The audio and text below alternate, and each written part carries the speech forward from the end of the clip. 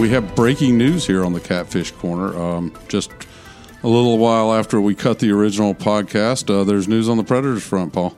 Yeah, Austin Watson has been reinstated from his indefinite suspension, which was, according to the league and the Players Association, an alcohol-related relapse, which Austin himself addressed before the suspension. He's had some problems with alcohol and depression and whatnot.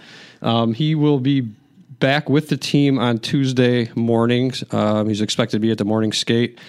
I don't know how long it's going to be before he plays, Tommy. I mean, he's missed 20-some games. He's been out for, many, many weeks.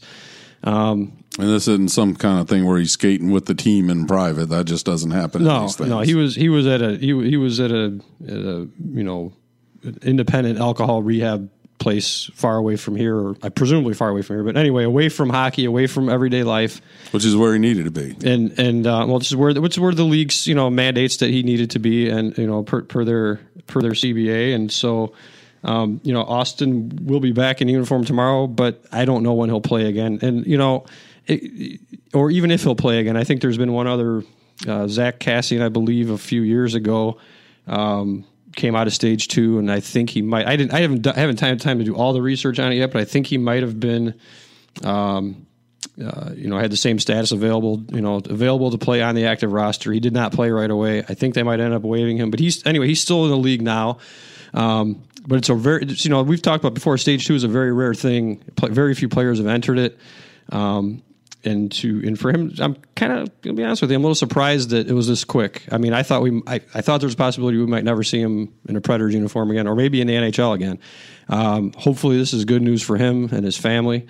It's never been, since all this has come out, it's never been about hockey to me. So here's the hoping that the person is where he needs to be. Forget about the hockey player for right now. Now, how that could affect the Predators in the future remains to be seen, but this is a step in the right direction, we hope.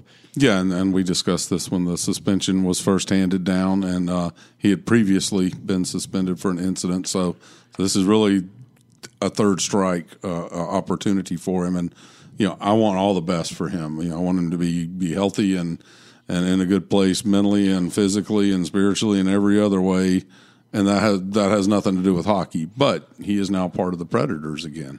Which, again, it gives them, if we talk for a second about how that could impact them on the ice, I mean, that gives them another physical presence if he comes back, if he's able to get in shape. I think there's 9 or 10 regular season games left in the playoff starts. Not a lot of time for him to get back up to speed. And that's not even saying, that the Predators could very well say, when he comes back, and I don't see why they would do this since they've stood behind him for this long, but they could very well say, see you later. I mean, they could waive him, they could not play him, they could, there's a lot of different things they can do. So this doesn't necessarily mean that he will be playing for the Predators again, but he's a lot closer to doing that than he was before. And I think, again, it's, he's got a baby, he's got a fiance or girlfriend. I'm not sure what the status is there, but, in the incident that you mentioned before where he pleaded no contest to domestic violence, which she later recanted. I mean, it's hard. Look, I don't know what happened that night. I don't want to get into all that again. That's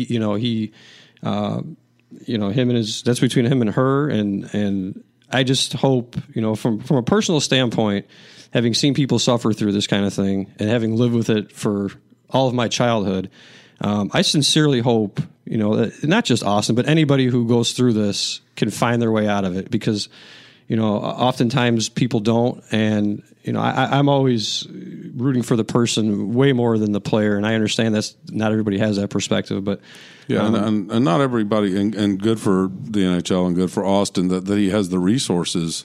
Not everybody has those when they run into these problems. They may have already lost their job. They may work at a small business that says, "Sorry, you didn't show up. You're no longer employed here." He is afforded rehab under the collective bargaining agreement, and the team, for all apparent purposes, taking him back. They took him back before. Right now, as we speak, he's a member of the team. He's on the roster, and I'll tell you, forget about the on ice stuff. I think that I gather, and you tell me if you feel differently, that this team's going to be really glad to see him back. Just in the locker room, whether he skates or not. Look, he's a guy who, he's a guy who's loved by his teammates. I mean, you can tell that when you walk into a room how much a guy is respected and well liked within a room. And I know these can be like, they could be like fraternities and blah, blah, blah. But this is a guy who really, I think his teammates, well, they didn't condone his actions over the summer, and they didn't condone some of the things he's done. They also understand these are personal struggles, and they look at him as a friend, right? So if your friend was in trouble or your friend had issues, I think if you're a real friend, you stand behind them and you through thick and thin. And I think they have done that. But he's a guy who, look, I mean, him and I have had conversations that I would never share with anybody else on a personal level. And my impressions of him, were genuine, and he's a human being. He's flawed, and we all are. And he makes a lot of money, and he plays a game and all that. But I strip all that aside, and I look at it, from a personal standpoint. I just hope he gets better. I hope that he can continue to get better. I hope that once he's out, he's back living on his own, that he's able to, make the right decisions and be strong enough mentally to do all that. If he never plays hockey again, I don't think it really matters in the long run. But again, he is back. He will be back in uniform. From where that goes from there, we'll see.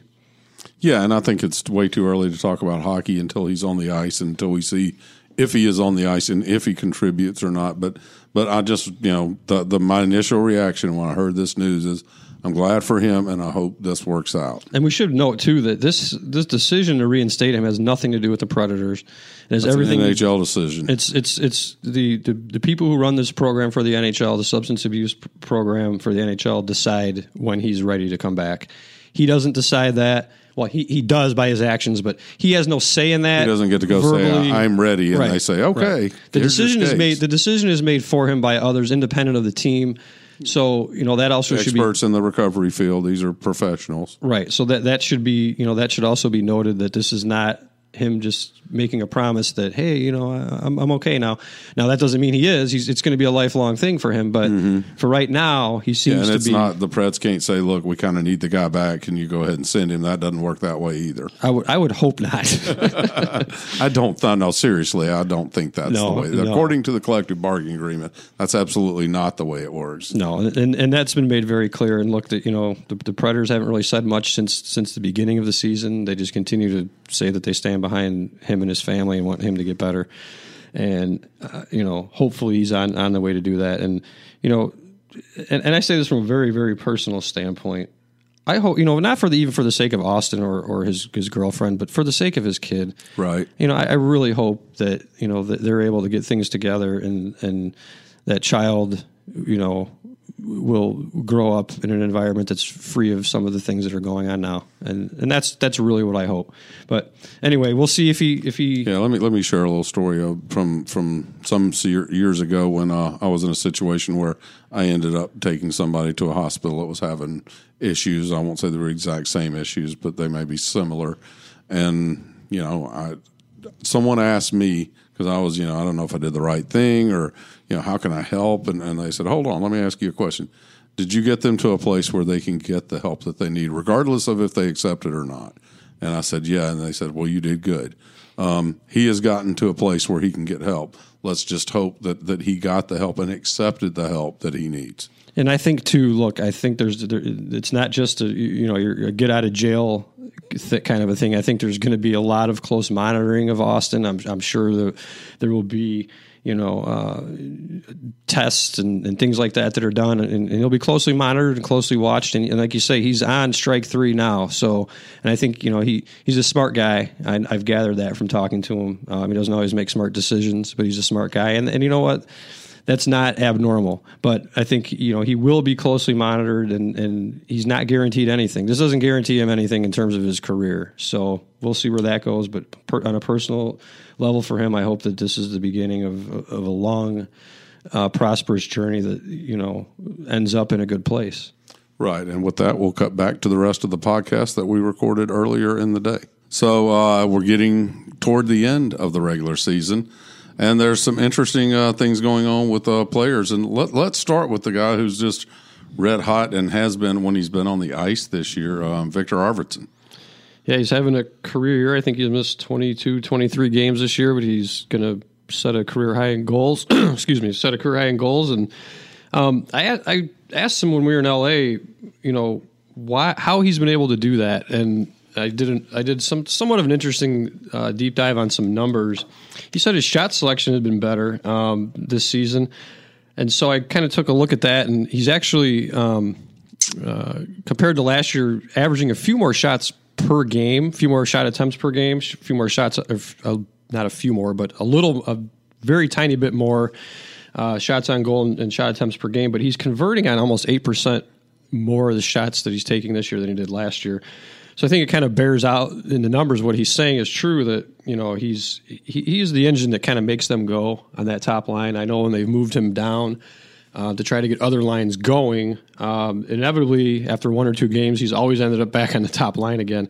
And I don't think that's going to change. And he's a guy who just, he's so fast. Ryan Johansson said to me once when I asked him about playing with him, he said, sometimes it's hard to keep up with him. Like he's so much faster than everybody else that, it's hard for his own teammates, let alone, the other teams to keep up with him. But, he's a guy who's going to be huge, come playoff time. One thing that stuck out to me, though, that kind of defines the struggles on the power play this year is that Arvidsson, I think he has 32 goals or something this year. 28 of them have been at even strength, which just lends credence to the fact that their power play has just been so bad. Like, when you obviously it says he's good 5-on-5, but it also says even he is not scoring on the power play. Even he's not scoring on the power play. But look, he's averaging 0.63 goals per game this year, which is about a quarter more goals per game than he averaged last year. He's a guy that they're top heavy in their reliance on their offense, which leads us into what we're going to talk about next as well. But as far as that top line goes, you take him away, you take him out of that equation, and Arvidsson and Forsberg and Johansson become different players. So those three together is all season long they've been searching for combinations. They have one that works. I think they're going to stick with this one for the duration, and I think it's a wise move. I mean, he's just looking at some of the numbers real quick, and I wrote about it the other day. He has 23 goals since he came back on December 27th, which is the third most in the league. And he's had 125 scoring chances, and of those scoring chances, 55 have been high danger. Both of those are either at the top of the league or near the top of the league during that time frame. So, you're looking at a 50-plus goal season if he's healthy and keeps up that pace, which is something that, I think the Predators' record for goals in a season is 34 or 35, something like that. He's probably going to break that. And if he can stay healthy, now that they have some guys who are willing to go in front of the net and he doesn't have to do it all the time, and doesn't get beat up so much, you think he can keep that up in the playoffs, they'll be in good shape as far as that line goes. That's another very, I think, admirable thing you can say about his game is he's not a guy when you look at him that you would say, that's who I want in front of the net. But it was a role he was willing to fill because before the trades and moves happened, they didn't really have that physical presence, and he got beat up, but I never saw him shy away from that. No, and he still doesn't now when the situation calls for it, but he doesn't have to do it all the time. And it's important, to protect guys like that. I mean, he's not a real big guy. He's not a real physical guy. He's a fast offensive player, and he knows, playing him in that role is going to be more conducive to success for the Predators than having him being pinballed around in front of the net. That's for sure. Yeah, but even in sports, other sports, basketball, football, whatever, finesse guys, which I guess you would kind of classify as his best skill set, tend to shy away from contact, and he is not a guy who's contact shy. He still doesn't have his front teeth replaced from when he lost earlier this season, that's what I love about hockey players. But anyway, his cementing him in, not that it was a question before, but Peter Laviolette said it's a difficult decision to move him. But now they're getting a little better play now from their second line of late, and Kyle Turris, had been playing a lot on the second line. Dropped down to the third and fourth line, and dropped down to being a healthy scratch, which is not an ideal place for a $6 million a year player to be. But the Predators had a lot of success playing without him. Kyle has struggled mightily this season. He struggled in the playoffs last season. He had an okay start to this year. Then he had a couple of injuries that kept him out. he just hasn't been able to produce. And, I think lately, at least the last couple of games, Colton Sissons has stepped in and produced more visibly, I would say, I guess, on the score sheet. I mean, he's kind of the same player all the time, but and that's a versatile player. That's just, a straightforward player. You know what you're going to get out of him. But he's starting to produce offensively, which that top line needs some support. Like you can't be a one line team going into the playoffs. You have to have other offensive threats. He's been playing with Craig Smith and Yarncroke, and they've been playing pretty well. Fitting in the other new pieces with Boyle and Simmons and kind of figuring all them out. That's kind of the process the Predators are going through as the playoffs approach, is figuring out who they are with what they have. And what the best combinations are, because you can take three really good talents and put them together, and they might not mesh as well as if you switched one of them out and put a lesser talent in his place. And that's especially been true this year for the Predators with all the injuries that they've had, is finding those right combinations. And then when you do find a combination that works, okay, well, now a guy's coming back and you have to kind of move things around again. But, I think in order for them to succeed in the playoffs, two things have to happen. I think one is they have to have production beyond the top line. The other is they have to have production out of their goalies, which is, UC had another really good game the other day. They've been kind of going, they've been kind of doing I think Pekka started consecutive games for the first time in 2 or 3 weeks the other day. So they have been using both goalies a lot, which is something that we've alluded to earlier. Is UC kind of gets ready to take over for Pekka, whether that's next year or the season after that or whenever it may be. He's proving that he's ready for that. And they're going to need that in the playoffs. No matter who they play, strong goaltending in the playoffs is obviously a huge factor. It's not rocket science, but they have two really good goalies, and that's what leads me to believe that they can be. The playoffs are so unpredictable, but the Predators are rock solid in goal, and I think that is a huge advantage for them going into the into the playoffs, no matter who they play. Yeah, and UC's role, I would say, in December was almost like a backup catcher. The every fourth or fifth day you give the other guy a rest, and it's almost like he's just there to give the guy a rest. And then he started performing so well. Now he's about a 50-50. It's almost a coin flip who's going to start, isn't it? I don't know. Pekka's going to have nobody. I just meant on any given game. Yeah, on any given game. And look, and what I look at too more than that is who are you playing against? So UC played against the Sharks, which was a pretty big game for, the Sharks are obviously a really good team. And the faith, of putting your quote-unquote backup goalie out there in a game that has meaning, which they started a little bit last year, but they've done a lot more this year.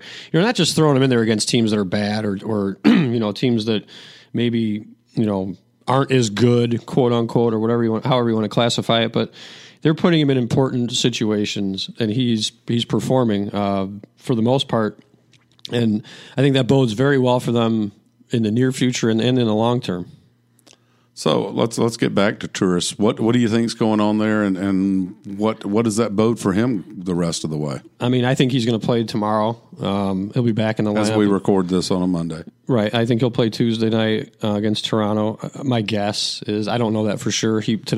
Monday's practice, he was in a regular jersey and did full drills and all that good stuff, and was a full participant. And I think I don't know. There's a lot. You could speculate a lot. I really think I have a hard time believing that injuries haven't had something to do with his performance this year. He's had a rib injury. He's had a foot injury. He's missed a lot of games. I don't know if those injuries were nagging at him at the end of last year. Because look, when he first arrived in Nashville from Ottawa, I think in November of 2017 or 17, he really bolstered that team.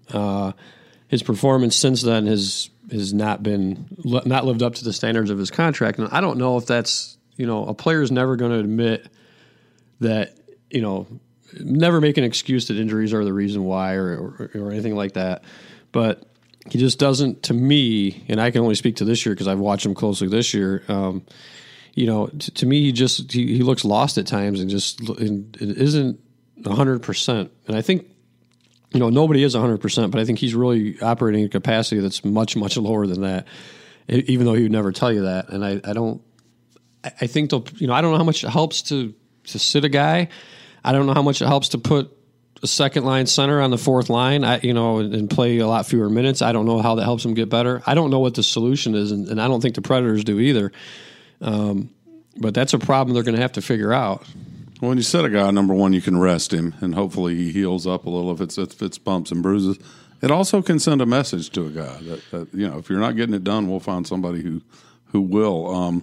I wonder. I mean, nobody should be above that if they're not performing. I agree with you 100%. What I don't understand is they've played so well the last two games without him. If they were to put him back in Tuesday night, I would be curious to know why. I mean, if they're going to put him back in on the fourth line on Tuesday night, I don't know what that accomplishes. It's just.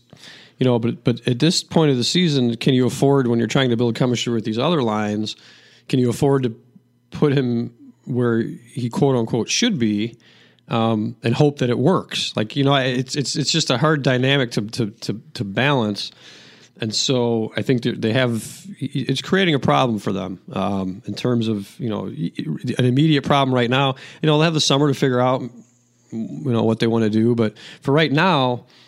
They need Kyle Turris to be good. Otherwise they have to find another solution. There's not much time left to do that. Yeah, and there's no more free agent market or trade or anything. Your roster's set. There's nobody from Milwaukee's going to solve that. No, there's not. I mean, they have to find solutions within the room, and if that solution is sitting him, I agree with you. Then sit him. If you're a better team without him, I don't care what he's making. I don't care what he's done in the past. If he's not performing right now, I don't see the point in playing him, and I also don't see the point in playing him 10 minutes a game on the fourth line. How is he supposed to get better and produce in that role? And different guys. Guys are all different. Maybe he's a player who can do that. I just personally don't understand that. I say sit him if he's not playing well.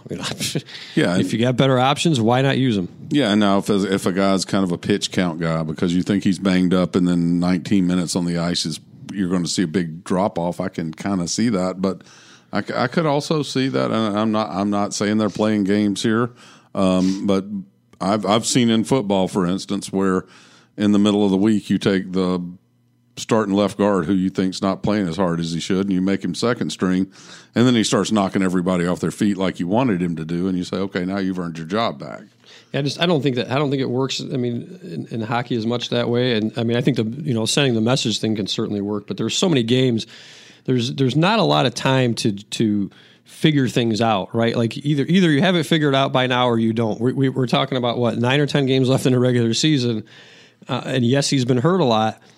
But sometimes you just got to leave a guy behind. I mean, you got to get on the boat and start going. And if he's not rowing in the same direction or whatever anecdote you want to use, then he's standing on the shore, and that's just the way it is. I don't own a team. I don't run a team. I don't. I just know I've seen a common theme in sports as well. A guy makes this much money, so we have to play him. We're going to play him because the owner says play him, or because you're afraid you're the coach and you're afraid to sit the guy the owner's paying that much. Right. And I don't think, obviously, Lavalette made a decision not to play him. And that is a bold decision for a guy of his stature and his contract. So I think you got to applaud the coach for being willing to say, I'm looking for solutions. I'm not looking for pleasing egos. Well, and that's his job as the coach, right? I mean, the general manager has his job, and the CEOs have their jobs, and his job is to run the hockey team, and make tough decisions like that. I don't know that he's getting mandates from above to sit him or not sit him or whatever, but I think there's an inherent pressure when you're, there's a monetary value attached to a player that you have to justify in your mind. What we have to play this guy. We're paying him all this money, and I don't know the dynamics of all that. All I know is if and I'm not a coach, but if I were. And the guys, look, it's not anything personal when I say this, but I mean, Kyle Turris for whatever reason, has not been good this year. And he knows that. He understands that. Everybody can see it. It's not a secret. But I think, and on the same token, things can turn around quickly. You never know. I mean, you never know what can happen. But for right now, it makes sense to sit him we'll see if that keeps on going. I don't think it will. You had a chance to talk to a few of the guys, and here's what they had to say. We've been here for Austin, and he's back now, and we're happy to have him back, and that he's doing well. So it's always important. A hockey team, as you know, is like a family. Do you have a plan, Peter, as to his schedule as to get back into the lineup? Or? I do not. I haven't seen Austin yet. I haven't talked to him yet. So I do not have a plan because I don't know exactly where he's at physically and mentally. So we'll have conversations and then we'll figure that out from there. I think I'd be jumping ahead here if I told you a plan when I don't know it myself yet. Assuming he does get back to health, though, is there any reason that he wouldn't go into the lineup eventually? Again, I haven't seen Austin to talk to him to find out. I just haven't seen him. Not skirting the question. I mean, maybe you can ask me that question again in a few days. First, I just wanted to ask you, I heard you talking with John a little bit, just, Austin getting through that stage of that program, and, on a personal level, as a friend of yours, what does that mean to you guys in here? I mean, it's obviously great news that he finished that course of treatments, and but I think as his friend and as a teammate, I think you're more concerned and more worried about his health and his life in general. So I mean, that's what I'm thinking about. And I'm just happy to hear that everything has gone well, and he's in a good place, and so that's all I really care. Other than I'm not really thinking about is he going to be back here in the locker room or not? But I'm more thinking about his health in general. And I mean, he's a young guy, man. He's a young guy, and he's gone through a lot. So I'm obviously thinking about him. With that kind of stuff available to you guys, and him seemingly so far taking advantage of that. I mean, how crucial? I mean, it's got to be a nice thing for you guys to have that option, because a lot of times when people go through that kind of stuff, they don't have those kinds of options. I mean, NHL and NHLPA, they do such a fantastic job with providing any help you can, possibly you might need, and there's always, you never. I mean, it's just basically you're never alone. I mean. Obviously, it takes a lot of courage to speak out and admit that you have some kind of problem. But just the fact that you have help available, it's huge. And I'm happy that obviously Austin is he's taking care of his issues, and just the fact that there is help available. Why is he seems so well liked in this room by just about everybody from what I've seen? I mean, what about him makes him that? I mean, no matter what he's gone, he's had going on in his life. He's never ever screwed it up again among teammates. You know what I mean? Like, he's always been a great teammate, great person. As a teammate, he's one of the most courageous guys who plays the game. I mean, it's just the different qualities in Austin. It's it's a great guy, and so I mean, and the stuff that he's been dealing with, I don't think he ever really wanted to show it to us, So I'm just happy that he's getting help. Who's going to be in the playoffs that the Preds have to beat? Well, right now it's looking like St. Louis or Dallas. I mean, it's a pretty close race for the first round. For the first round, yeah, and obviously probably Winnipeg in the second round again. You think Winnipeg's going to be in the playoffs? I kind of figured that too. Yeah, well, I think two teams have clinched so far, but I think there's no doubt. I mean, the Predators could clinch this week. As soon as this week, they could clinch a playoff spot. I think. I've said it before. I don't like the playoff format in the NHL, but it is what it is. So the Predators are probably, it's going to be St. Louis or Dallas. I think both of those teams are beat. They can. And that's obviously whether the Predators finish first in the division or second. Winnipeg and Nashville are going to be playing St. Louis and Dallas more or less one way or another. More than likely, unless something things crazy could change, but unless something crazy happens. But look, it's advantageous for them to finish as high as they can. I think that's what they want to do. But I also am of the mindset, and I've talked to some players about it too. Like, look, once the regular season ends, none of this matters. Like wherever they end up, I don't know when they went to the Cup that year and they beat the Stanley Cup final and they beat the Blackhawks. They were they an 8 seed that year? I don't even remember what seed they were. I think they were an 8 seed. So then they go to the Stanley Cup. Then they win the President's Trophy the next year and they can't get past the second round. It's a total crapshoot as it always is. But look, I think I've said this before. This team is built for the postseason because of the strong goalie play, because of they have some high-end offensive players. There's a drop-off after those guys, but the goaltending is important. I don't know. It's hard to predict. Are they going to win the Stanley Cup? I don't know. They're a contender, but I want to know the score and who they're going to play. I'll do that. I'll get back to you on that next That'll be next week. Everybody should tune in. But when we look at those two teams, I mean, to me, if I get to choose, I want Dallas rather than St. Louis based on recent play. I want Dallas because Ben Bishop is always hurt. He's a really good goalie when he's healthy, but man, is that guy always hurt. Look, I mean, the matchups are, St. Louis has recently went on that really hot streak to climb back and cement their spot. Including Hammer in Nashville a couple of times. Two games in a row they beat them. They're a physical team. They're, which the Predators before didn't really like those kinds of teams. Now they have some guys who can combat that.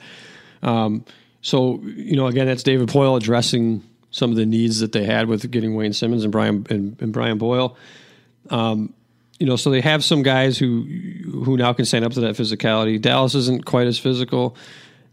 They're fast. But every team in the NHL is fast. I think either one of them, are winnable series. I think the biggest obstacle is, which is no surprise, is going to be Winnipeg again. But Winnipeg hasn't been playing very well of late either. So if Winnipeg was playing well, they would have pulled away in the race. Yeah, I think Nashville's hung around when playing 500 hockey because Winnipeg's been playing a lot of 500. And that's exactly it, and it's kind of funny you bring that up because we were asking.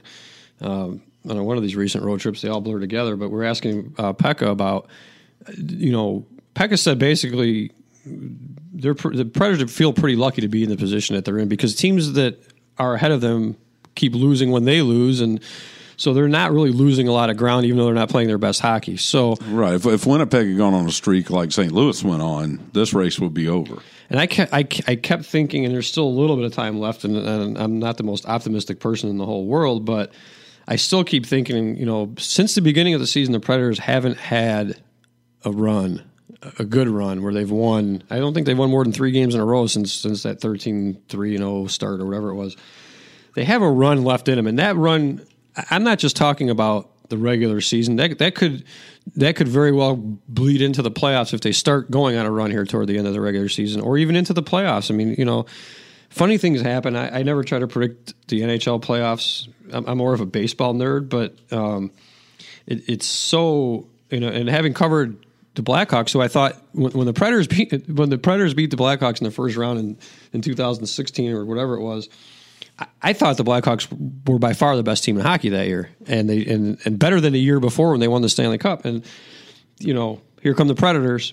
So it's and that series wasn't even all that close. So I think it's hockey. You get that NCAA tournament first round upset kind of thing a lot more than you do in first and second round upsets. A lot more than you do maybe in the NFL or even Major League Baseball. It's certainly a lot less predictable, and so this season has been strange. With all the injuries and the Austin Watson stuff, and then the trades and benching some guys and the goal, the emergence of UC, and so I think all that.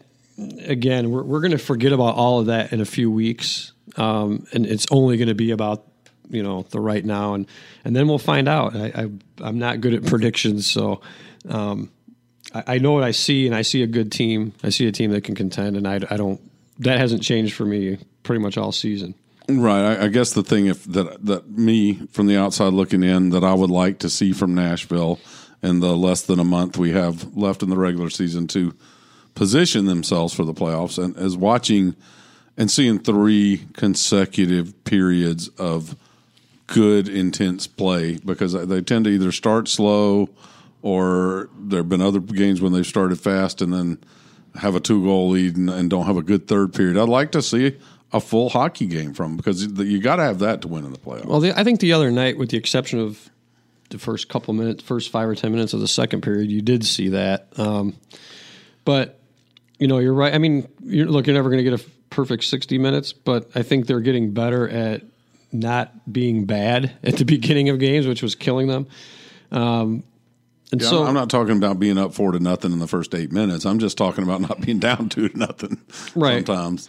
No, and that's chasing the game, as they like to say. Yeah, and nobody's good at that. It's not just the Predators. I mean, if you look across the league, most teams, when they give up the first goal, have losing records. I mean, it's so hard to come from behind in the NHL. But they've been better about it lately, and they've been better about playing better in front of their goalies too.